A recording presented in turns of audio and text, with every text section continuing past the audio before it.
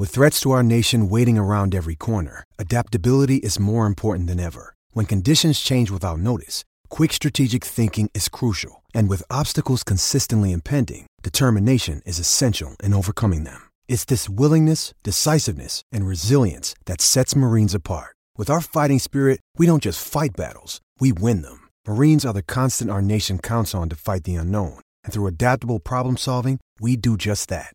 Learn more at marines.com. Look, Bumble knows you're exhausted by dating. All the, must not take yourself too seriously, and 6'1" since that matters. And what do I even say other than, hey? Well, that's why they're introducing an all-new Bumble. With exciting features to make compatibility easier, starting the chat better, and dating safer. They've changed, so you don't have to. Download the new Bumble now.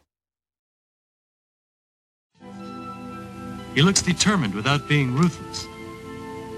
Something heroic in his manner. There's a courage about him. Doesn't look like a killer. Comes across so calm. Acts like he has a dream. Full of passion. You don't trust me, huh? Well, you know why. I do. We're not supposed to trust anyone in our profession anyway. Peace, peace, peace, and welcome to The Rematch, which is part of the basketballnews.com podcast network. On The Rematch, you'll hear in-depth interviews with notable names from all walks of life. Because sometimes the media just doesn't get it right. The Rematch is that second opportunity to clarify, put things in proper context, correct fake news or misreported controversy. The media still exists as the most powerful entity on earth because they control the minds of the masses. I'm Atan Thomas, and the full truth is what we are aiming to catch. Many media stories omit details that would dilute their clickbait roar, and that's why there's a need for the rematch. Today I sat down with pastor and activist Bishop Talbert Swan. We discussed LeBron James's legacy on and off the court after he passed Kareem for NBA's all-time leading scorer. We discussed the impact of his activism, his critics, because of his activism, Kyrie Irving backlash, the media, police brutality, tangible solutions to police brutality, the Tyre Nichols case in particular, and much more. This was a powerful discussion. Hope you enjoy. Bishop Talbert Swan, how you doing, sir? I'm good. How you feeling? I'm blessed. I'm blessed. I appreciate you coming on the show today. The Rematch on basketballnews.com and Fly TV. And I know you've been traveling. You just got back, was it yesterday, from Tyre Nichols' funeral. So I saw you speak there. You gave a great speech. I just really appreciate you coming on today. Absolutely. Glad to be here. And our continued prayers go out to the family of Tyre Nichols. Definitely. You said a lot in that speech. And there's, it's interesting looking at this topic and breaking everything down. I interviewed you for my book, Police Brutality and White Supremacy, The Fight Against American Traditions. And we had a great discussion on the history of white supremacy and how it was interwoven into Christianity and how, they utilized Christianity to justify slavery and justify, murdering and raping and pillaging and enslaving our people and twisting the Bible and twisting, we talked about all that, but it's interesting seeing now, we're still having the same conversations and the same topics in different forms. And right now, we have a situation where a lot of people are using the narrative that, well, if the police who killed Tyre Nichols are Black, how can it be white supremacy? And it's an interesting, discussion. I don't know how people don't understand that, white supremacy utilizes many people to implement, white supremacy. I mean, this is historical. I don't even know. How do you even handle that question? Just before we get into everything, how do you even handle that question? Yeah, I try to educate people on it. Sometimes people are just gaslighting and they fully understand how it happens, but they're trying to create a narrative to basically dispel the reality of white supremacy in America. An example I used today on my radio program, I said, you know what, my car is built to operate a certain way. Mm-hmm. And even if you diversify the driver, even whether the driver is black, white, Latino, or Asian, that vehicle is going to operate the same way, regardless of who's behind the wheel. And so the apparatus of white supremacy is systemic and structural. It's not about the actions of particular individuals. It's about an inherent system that disenfranchises black people and other non-white people and benefits white folks. And so even if you put black people at the head of it or embed them within any level of the workings of it, it still operates the same way. Right. And so policing in America and so many other functions in America are inherently racist and are part of the apparatus of white supremacy. So just changing the drivers doesn't change the way the vehicle operates. I mean, I definitely agree, but it's just interesting, sometimes when I hear, Fox News or, I know what they do and they're posing this thing. And I'm kind of like, do they really not understand this? Or are they just kind of playing to a certain audience that wants to hear these certain points being made? And an example of this is how they use different people in black media to be able to parrot some of these thoughts and things. And that's something that we've seen quite a bit. But that's another example of how a black face can be the face of white supremacy in the media. You agree? Oh, absolutely. On the plantation, they used black folks, gave them a whip and gave them certain authority and made them overseers over their fellow enslaved black people. And they were allowed to brutalize and mistreat other black people, all to benefit the white supremacist system. So I often say they changed the name from overseer to officer, right. In some instances, changed the apparatus and the weaponry that are used, but it all, meets the same end. And every time black people are poised to eke out some semblance of justice or freedom, there's always a black face working with our oppressors to ensure that doesn't happen. And whether it's the slave on the plantation that tells on Nat Turner, or the enslaved person who drops dime on Denmark Vesey and stops them from their insurrection and taking over Charleston, or whether it's a Jason Whitlock or a Larry Elder or a Candace Owens in contemporary times that are working closely with white supremacy to parrot a narrative that black folks are to blame for their own disenfranchisement. It all has worked the same way throughout history. We can always find someone who looks like us who will work with those who are against our progress and us receiving justice. You mentioned Jason Whitlock and Candace Owens, and it never fails for them to weigh in and then parrot the ideas of white supremacy when something like this happens. Like it's coming. And, they never disappoint. They're like right on cue, like they're on schedule. And it's just interesting because, Jason Whitlock is an interesting individual. I actually sat on a panel with him that Spike Lee put on years ago, maybe a decade ago, and back in 2011, maybe. And I sat there and, we were talking about a lot of different things. Jim Brown's on the panel, Stephen A. Smith, all these different people. And we disagreed. Everybody, disagreed, agreed, it was at Morehouse College. And I listened to a lot of, I spoke with Jason Whitlock. And then the next day I saw what he wrote. And I was like, wow, I don't really think he even believes what he was writing. I think he just knows that that is what a certain segment wants to hear, and they will reward him for it. And he wants to continuously going down this path. So I actually wrote an open letter to him, kind of saying that was really before he blew up, with them. I say he blew up with them.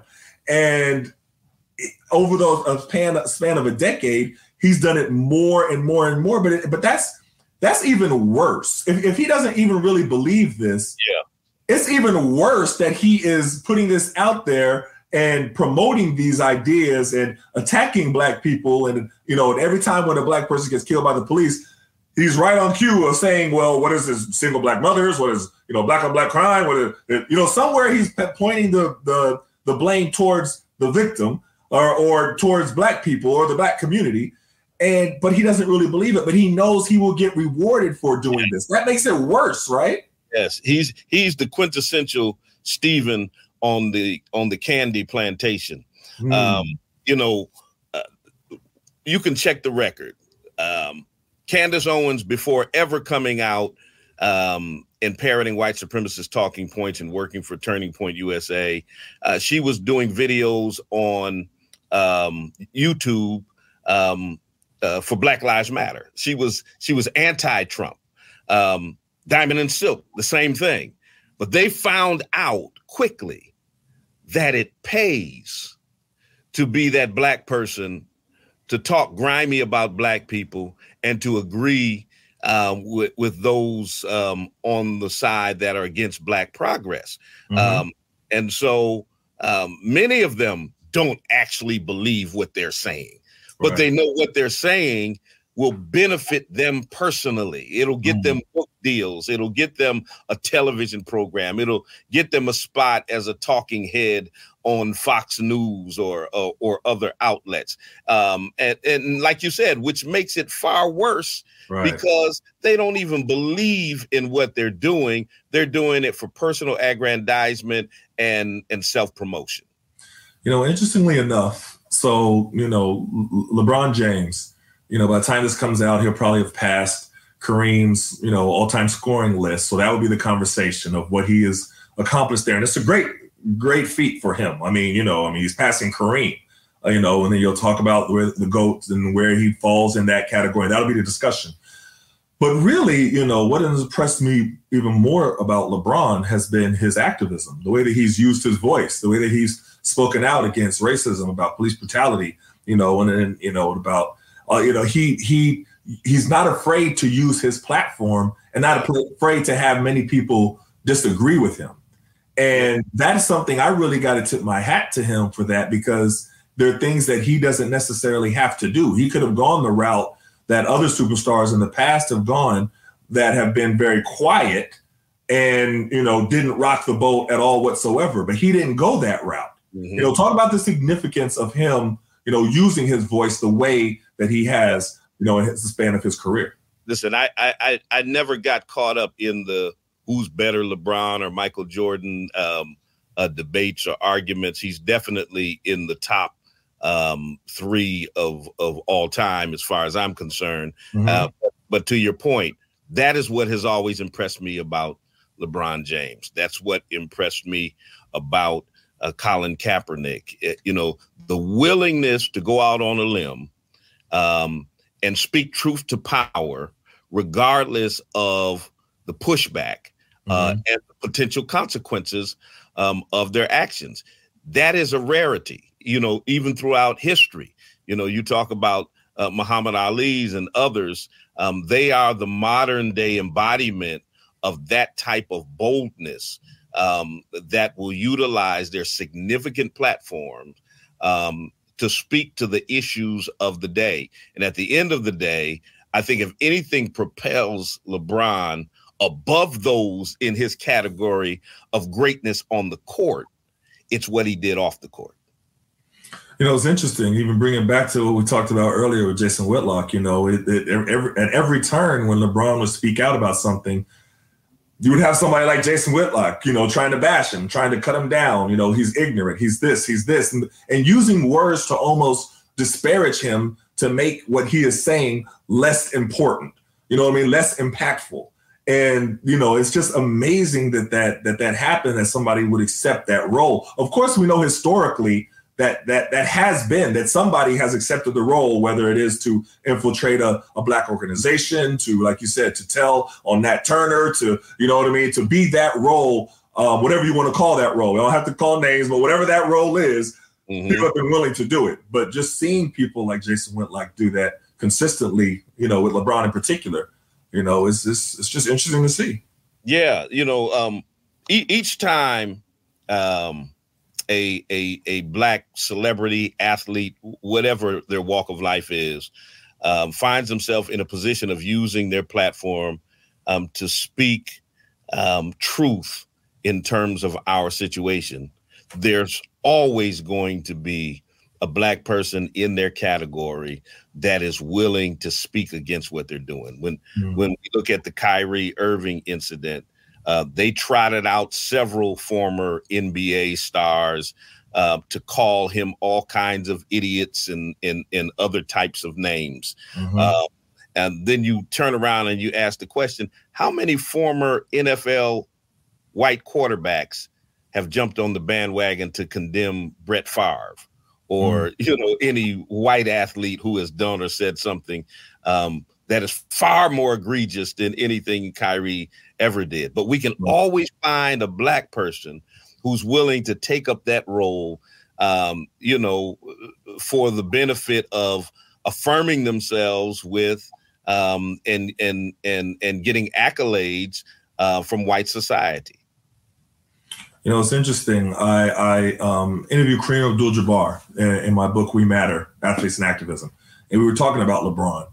And, at that time, Trump was constantly trying to disparage him, constantly tried to, talk about him. And Kareem made a great point. He was like, well, that is a compliment to the level of impact that LeBron has and how much of a threat he is to the opposition. Because this is what Kareem said, I'm paraphrasing, but he said, because, if he wasn't a threat, if his impact wasn't the level that it was, why would the president of the United States be worried about what he said or what his opinion on something is? And that shows the power and the magnitude of the athlete voice. And I love that LeBron has utilized his voice, because then it becomes inspirational to other athletes to also use their voices. That's really what I wanted to do with my, We Matter book, is to encourage all athletes to continue this tradition of activism. But, that the impact of their voice, I mean, that's just really an interesting topic. I think people don't really understand how much power is in someone like LeBron James. Yeah, well, the sports arena is one of those rare places where it integrates whites, Blacks, Latinos, Asians, no matter what the walk of life is. Everybody's got a favorite team and a favorite player on that team. And often their favorite players is regardless of what their racial makeup is. You find the most hardline right wing Trump supporting bigot who will love a Black athlete for what they do on the court. Right. What LeBron has done is he has said the holistic part of us is that we are more than what we do on the court. We're what we do on and off the court. We have a voice as well. And so when people like LeBron speak up, when people like Colin speak up, all of a sudden those same fans who love them for what they do on the court want to relegate them to only the court. That's where the shut up and just dribble, just going out there and catch a ball and entertain us. That's all we want you to do.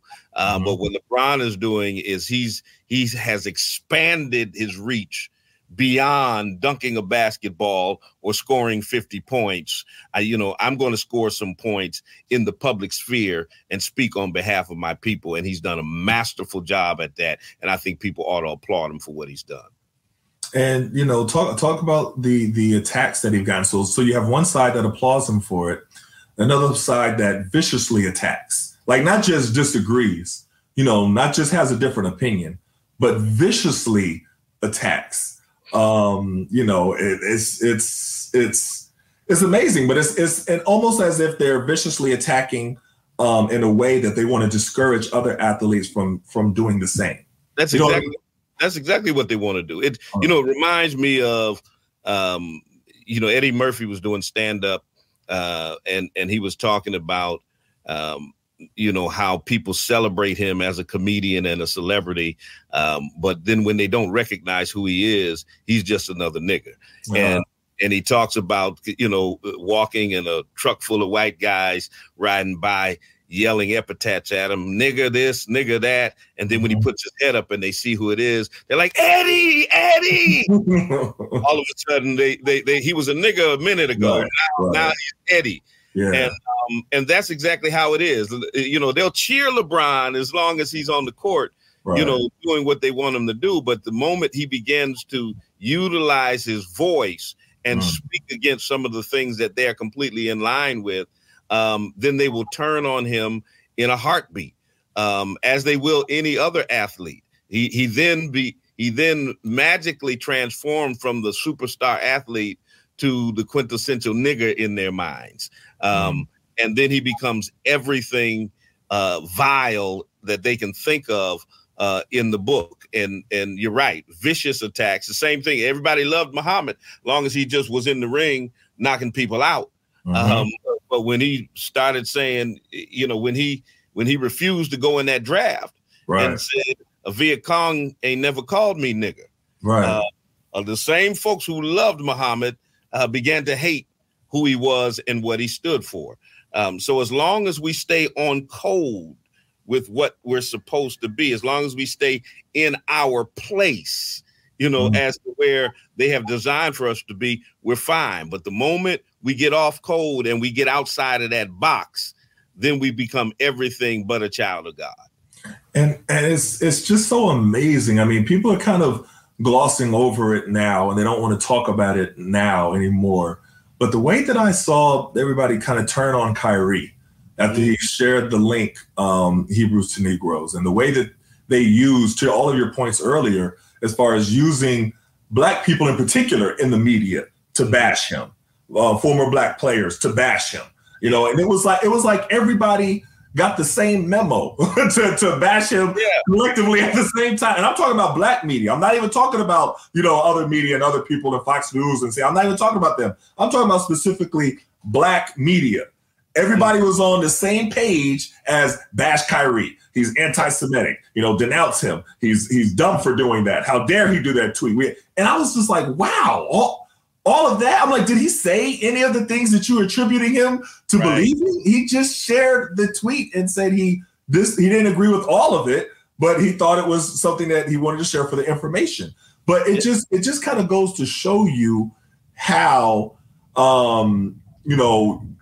you have to stay in a certain area or else everybody will turn on you like quick, like just like that. And of course there was they bring up other things that they had issues with Kyrie, like, oh, he didn't take the vaccine. Oh, he took off here. I'm like, well, what does any of that have to do with right now? Now you're making a whole list now. And it's just amazing to me to see everybody collectively do that. And I wanted you to touch on this a little bit.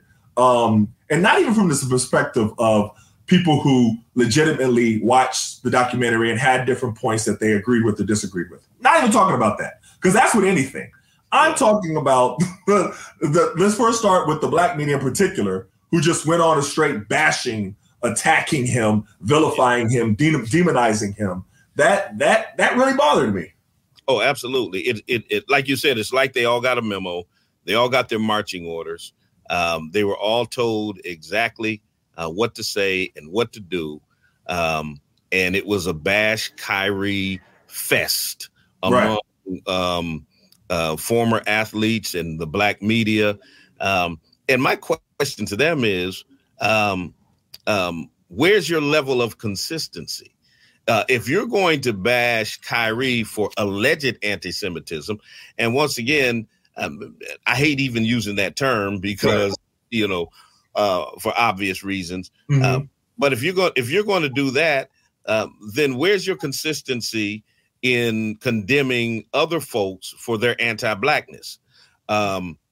Case, I'll use this as an example. Everyone went in on Kanye when he talked about Hitler, when he said some other things, when he did the Black Lives Matter T-shirt. Though it was a Jewish clothing distributor. Matter of fact, the founder of LA Apparel, who he was working with, who was prepared to distribute those White Lives Matter T-shirts. As soon as Kanye offended the Jewish community, that person decided they're going to cut the deal. They're not going to distribute the T-shirts. And so my question was, why was he willing to distribute those anti-Black T-shirts? Right. But all of a sudden, now he can't do it. No one condemned him for that level of hypocrisy. Right. Kyrie comes out, shares a link, says, "Hey, you ought to take a look at this. There's some things in here you may agree with. There's some things you don't agree with." And it's like Black folk got marching orders of what they needed to do for this young man. Yet, when I've never heard the same folks condemn Nick Fuentes, never heard them condemn Donald Trump for his anti-Semitism. I've never heard them condemn many right-wing evangelicals who use Israel for their own particular reasons, but are completely anti-Semitic. Never heard them do that. And then conversely, when you talk about Tyree Nichols, and when you talk about these other incidents of police brutality and anti-Blackness, where are those voices? Where's the Charles Barkleys and the Shaquille O'Neals on this case with Tyree Nichols, or the cases that preceded that case? Now, if you can't speak out against the brutalization of Black bodies, if you can't speak out on anti-Blackness, what's the sports team owner who came out utilizing the N-word and such, and they fined him but didn't force him to sell his team like they did Donald Sterling back in the day? My question is, where were your voices in that incident? All of a sudden, you're so bold when it comes to condemning your brother, but we can't find you. You're quiet as a rat peeing on cotton when it comes to speaking out against anti-Blackness that happens around you every single day. I mean, and then you'll have someone like Jerry Jones, and the picture came out about Jerry Jones, and then you'll have certain people in the Black media rushing to defend him. Like, not even just, him rushing to his defense. I was like, wow. And it's the same people who rush to condemn Kyrie, to criticize Kaepernick, to criticize, you know what I mean? It's the same exact people. Yeah, absolutely. And I mean, they with the quickness, not only did they rush to defend Jerry Jones, the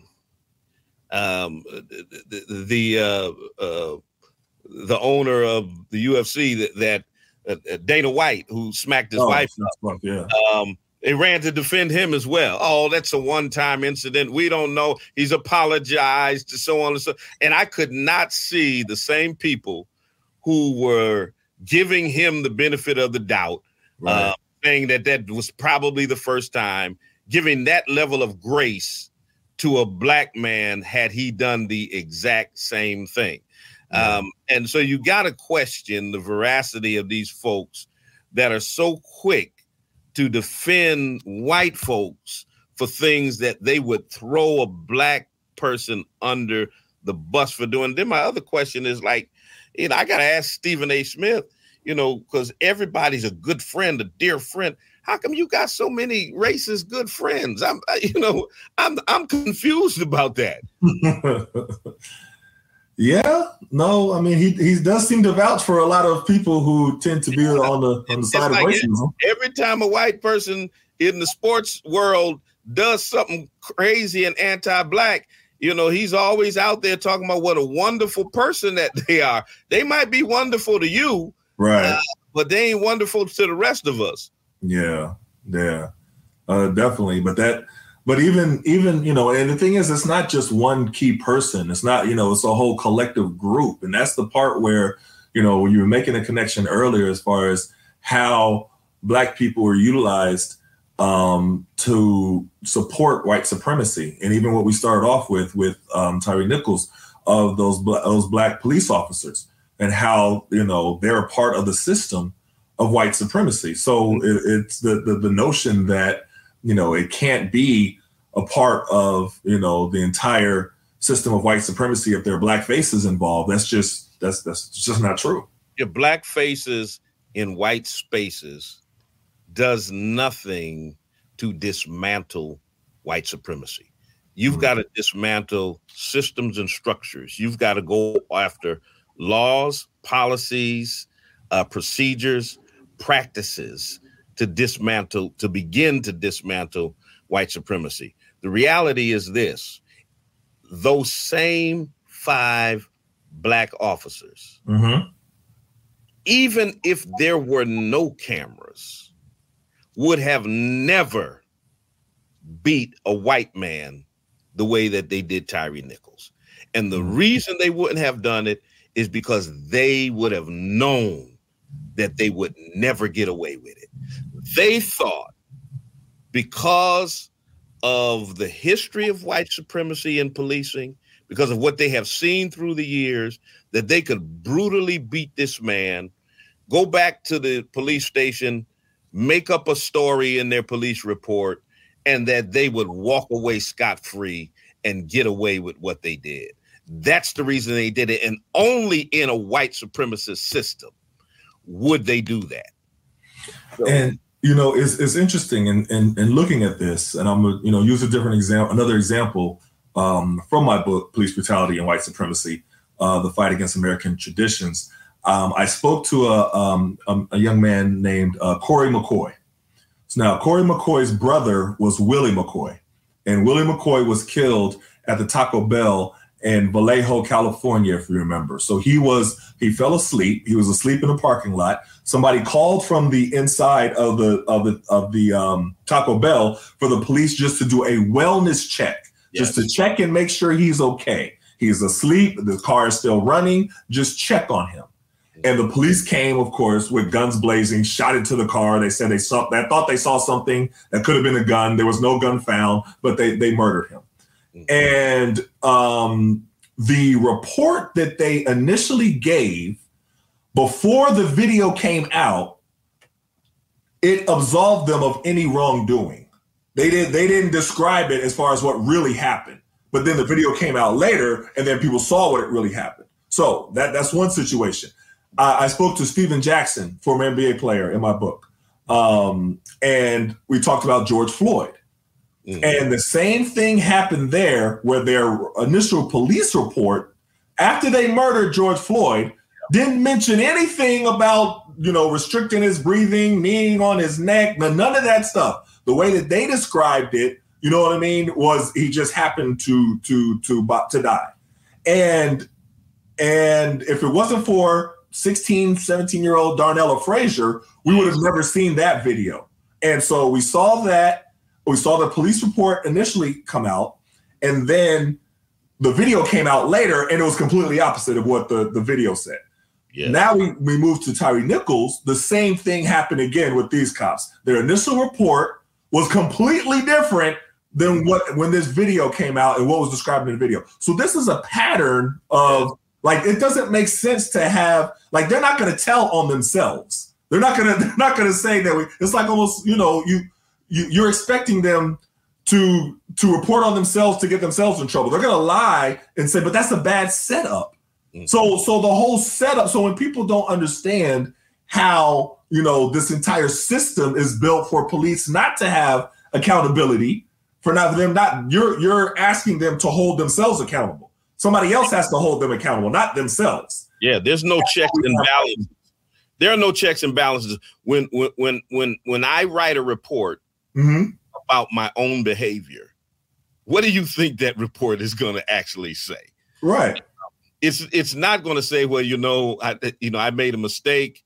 I did the wrong thing. It's always going to give the best case scenario that will give me the best possible outcome. Another example, Laquan McDonald, in Chicago, the mayor of the city, who now works for the Biden administration, helped cover that up by burying the video, and a court had to order them to release that video, which showed the police shooting him in the back 16 times. This happens over and over again, where a police report is the exact and polar opposite of the facts of what actually happened, which is the reason why whenever the media writes about an incident based on what the police told them, and the white folks say, well, see there, Bishop, he did have a gun. I'm like, oh, yeah, the police report said that. Oh, the police never lie, right? Right. I'm supposed to just believe, what the media repeated or regurgitated directly from the police. Black people know that cops lie. I think white folks know cops lie. They're just more willing to believe the lies of the police officer because of their racism, that they're willing to believe whatever they say about Black people.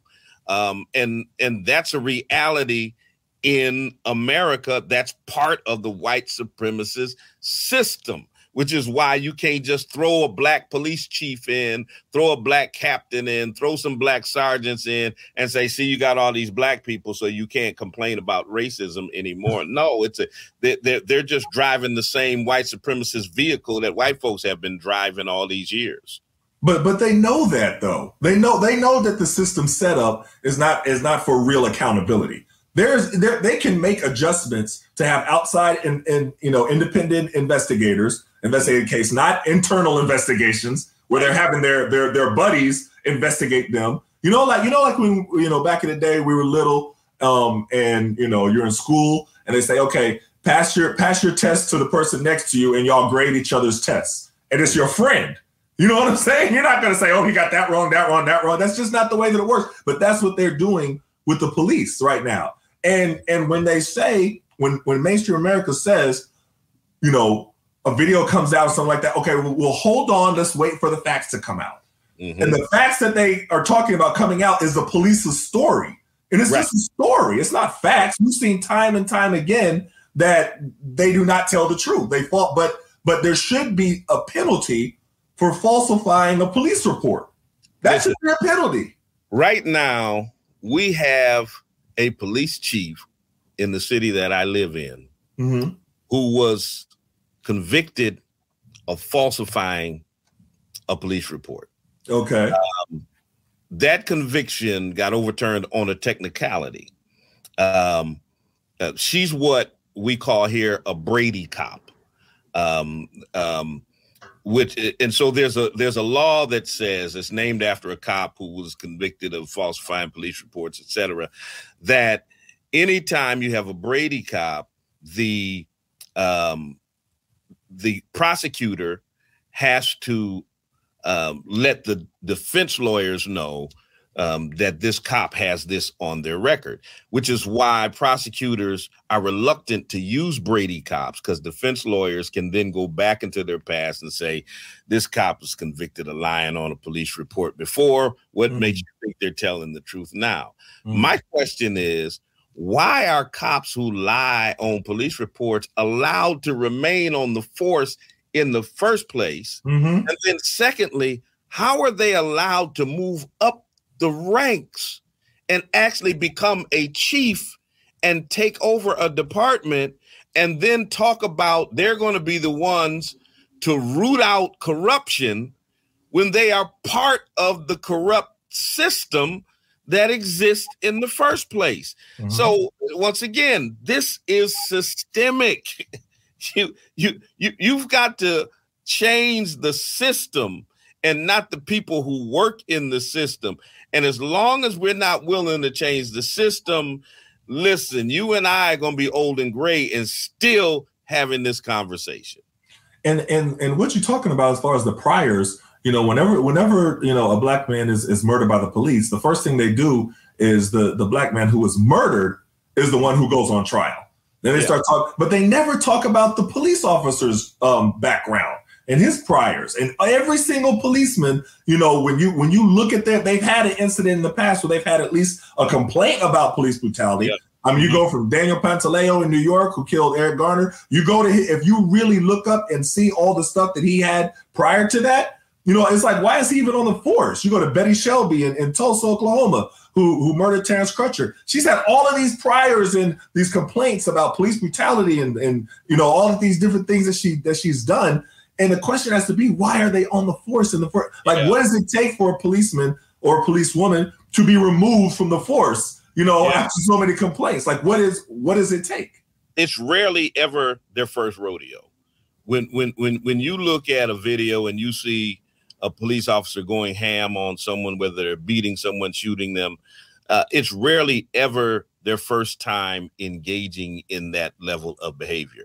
You even have incidents where cops are yet on the force, yet on the streets, policing folks, that cities and towns and states have literally paid out millions of dollars to settle lawsuits because of their behavior, and so, you have the police unions and other entities that protect bad cops. There's no reason for any police officer who has cost a city millions of dollars in a lawsuit to still keep their job. In what other industry do you know of that you can literally cost your employer millions of dollars and still keep your job other than policing? There's no other profession where you can mess up so bad that I, as your employer, got to pay somebody $5 million and you get to stay on the job. Right. It just doesn't happen. I want to ask you about this because LeBron James made a tweet right after the Tyree Nichols incident became public. And his tweet said something to the effect that we are our own worst enemy. I don't know if you saw that. And so a lot of people responded very strongly to his tweet.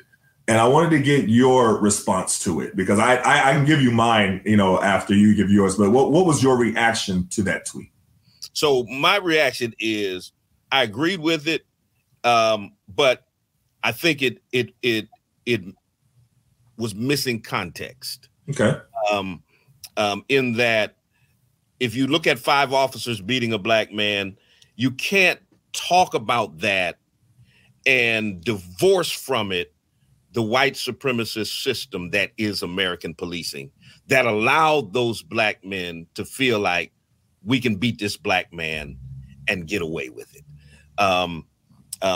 But in terms of feeling like black men beating another black man and abusing their power, knowing that we already have to fight against this wicked system that extrajudiciously brutalizes and takes away black life. I can understand saying, this is a shame that this happened with black men engaging in the same behavior that they see white folks engaging in. And to that point, we are our worst enemy. I understand him saying that, but you've got to put that in context. Yeah, I get the backlash. Yeah, it's a little tough to really sum up everything in a tweet. That's more of you have to have a conversation about that. You have to break it down because you need to write an op-ed on that. Right. Because for me, I do expect more from black policemen. I do expect more for it's like when you're driving and you're pulled over and you see the lights and everything like that. Then you see the black policeman come out. You're like, okay, whew, I can relax a little bit. Not completely, but I can relax a little bit. But then you see the black police one is the one who pulls you out the car and throws you on the hood. Then you're like surprised because you don't expect for him to do that. Yeah. There is over backwards to prove I'm not going to be soft on black people.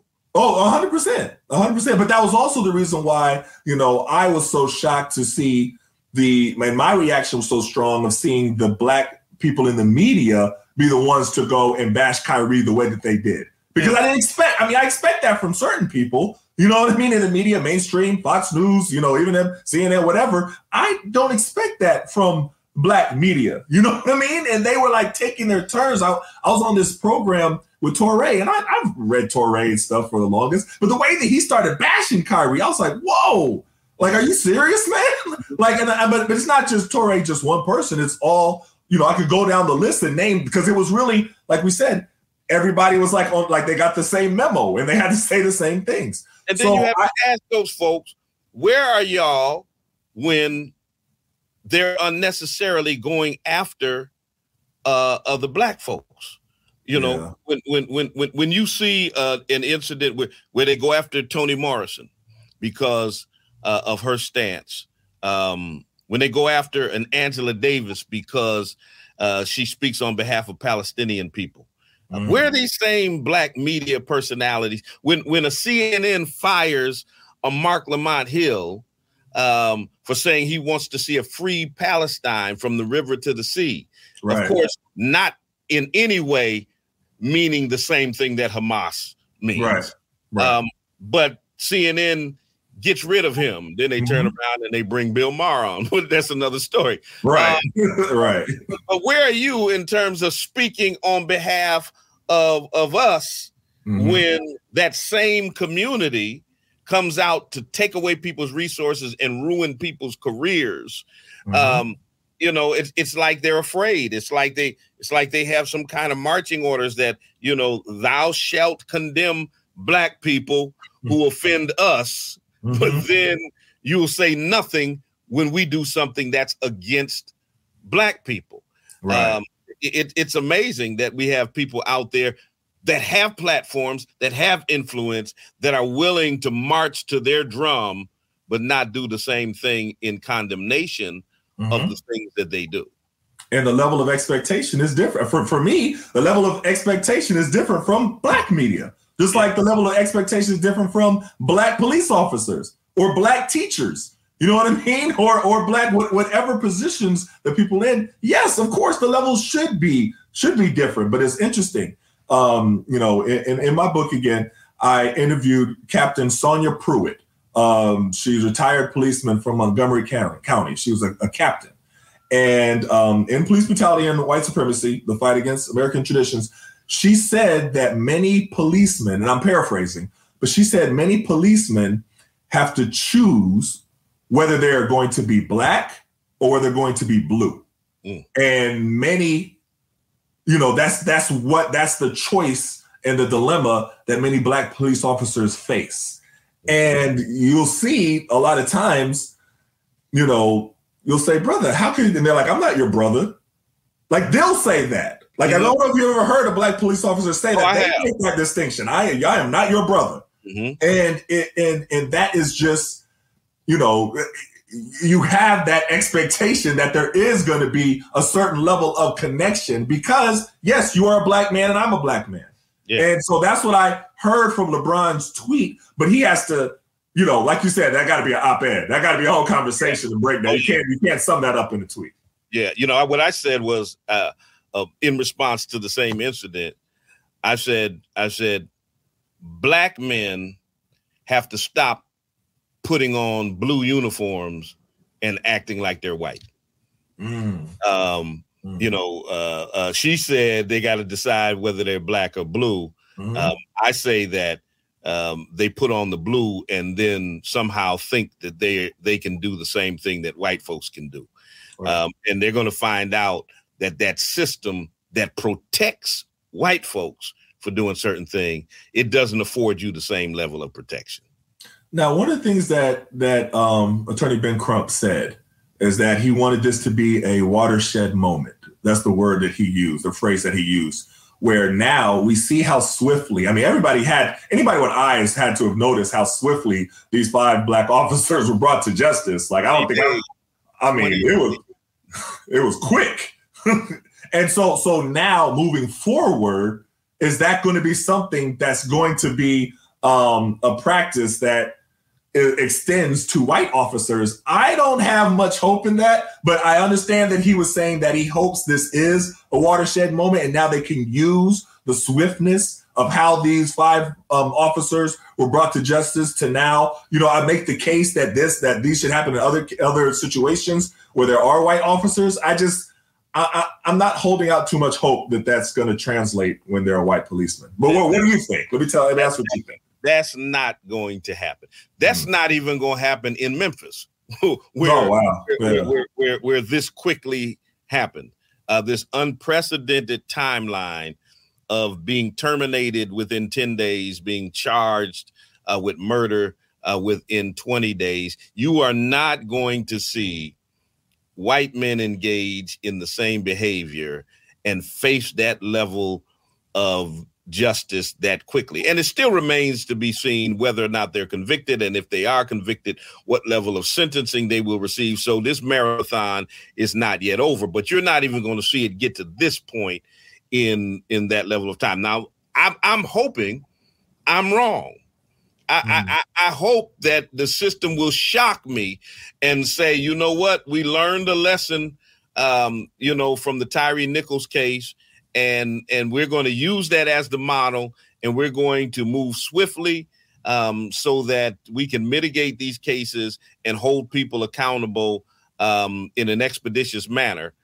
But like you, I'm not holding out to see that happen. And then at the end of the day, like I said, it still remains to be seen what level of justice they're going to see. We also have to remember, even in a predominantly black city like Memphis, you're still subject to have all white juries. Now, they may be more willing to convict black officers than they would white officers. So I do think they'll be convicted. I do think they'll get sentences, but we'll then be talking about the disparity between the level of sentence they got in comparison to white officers. You look at a Jason Van Dyke in Chicago, the one who murdered Laquan McDonald, who only got sentenced to 6 years and got out after 3. He's walking free right now.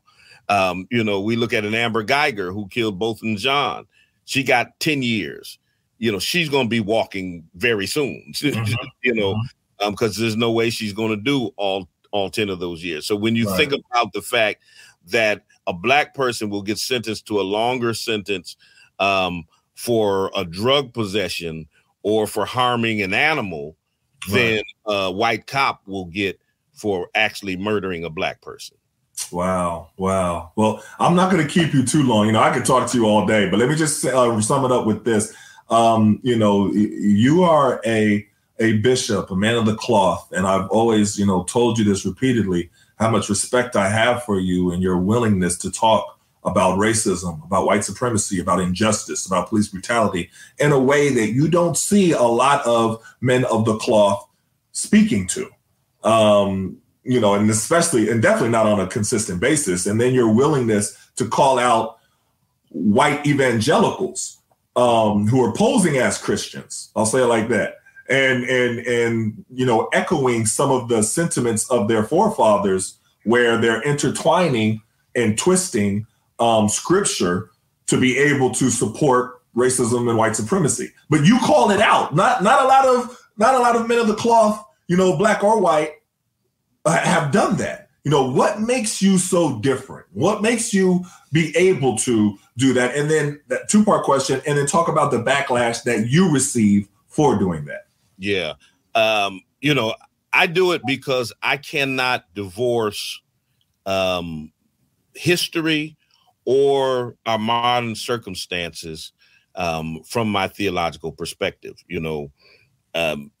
Jesus, in his first message, he says, the Spirit of the Lord is upon me, for he have anointed me to preach good tidings to the poor, to deliver those that are captive.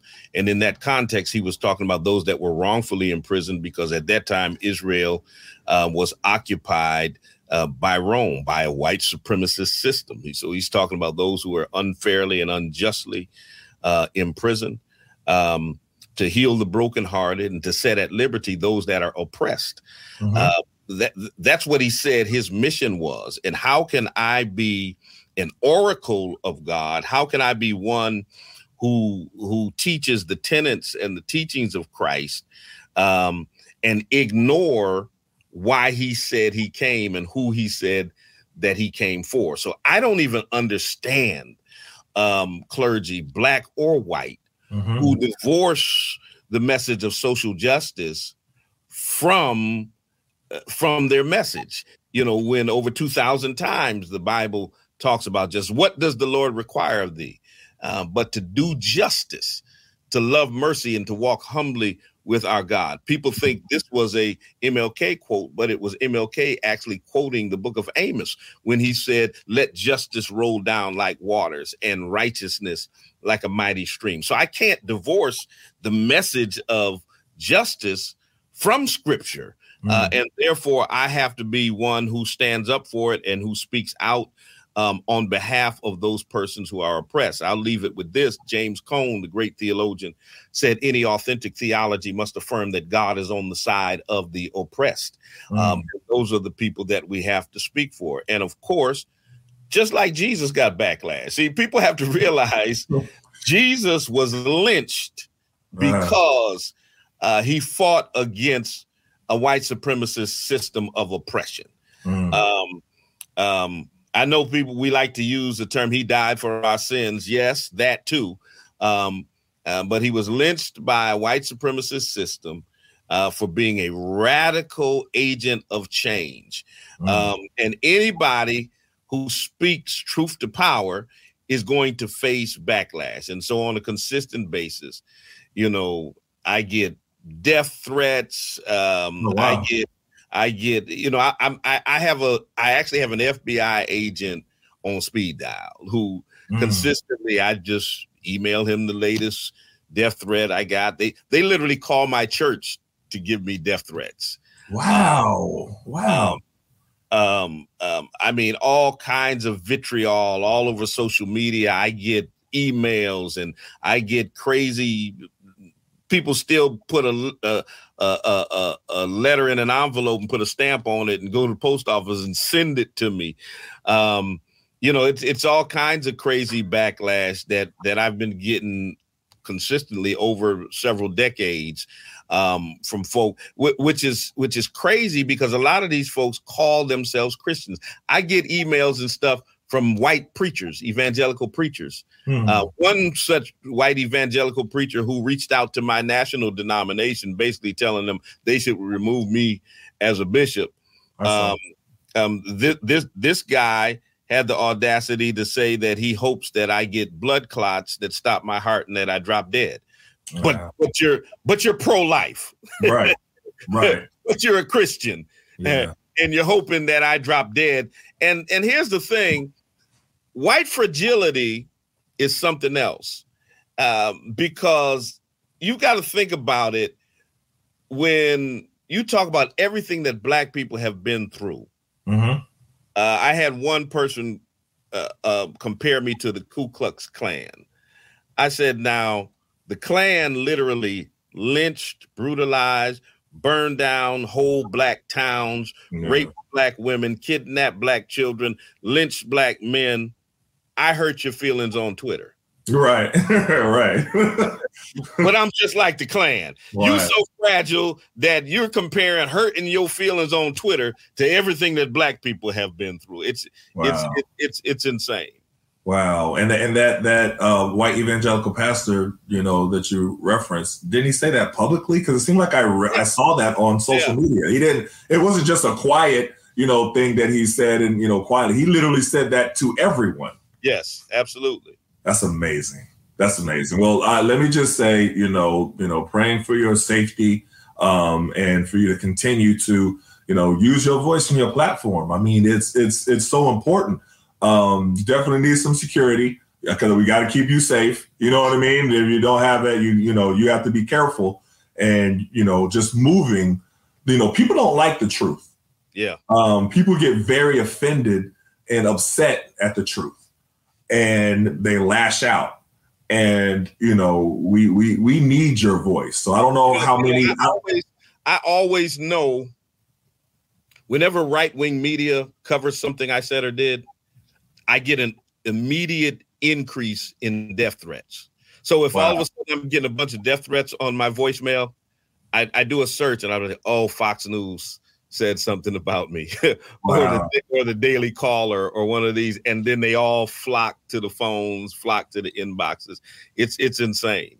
Wow. Well, I can't say it enough. Please keep yourself protected and safe. You know, I can't say it enough. But much respect to you.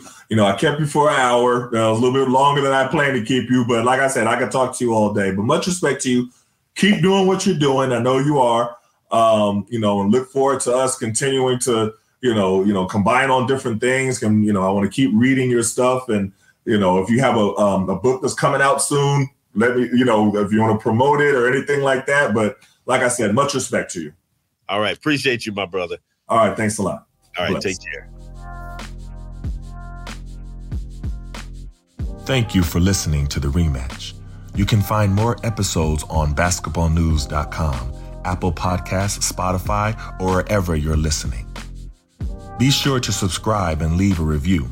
You can also find my articles on basketballnews.com, along with exclusive content from Kenyon Martin, James Posey, and more.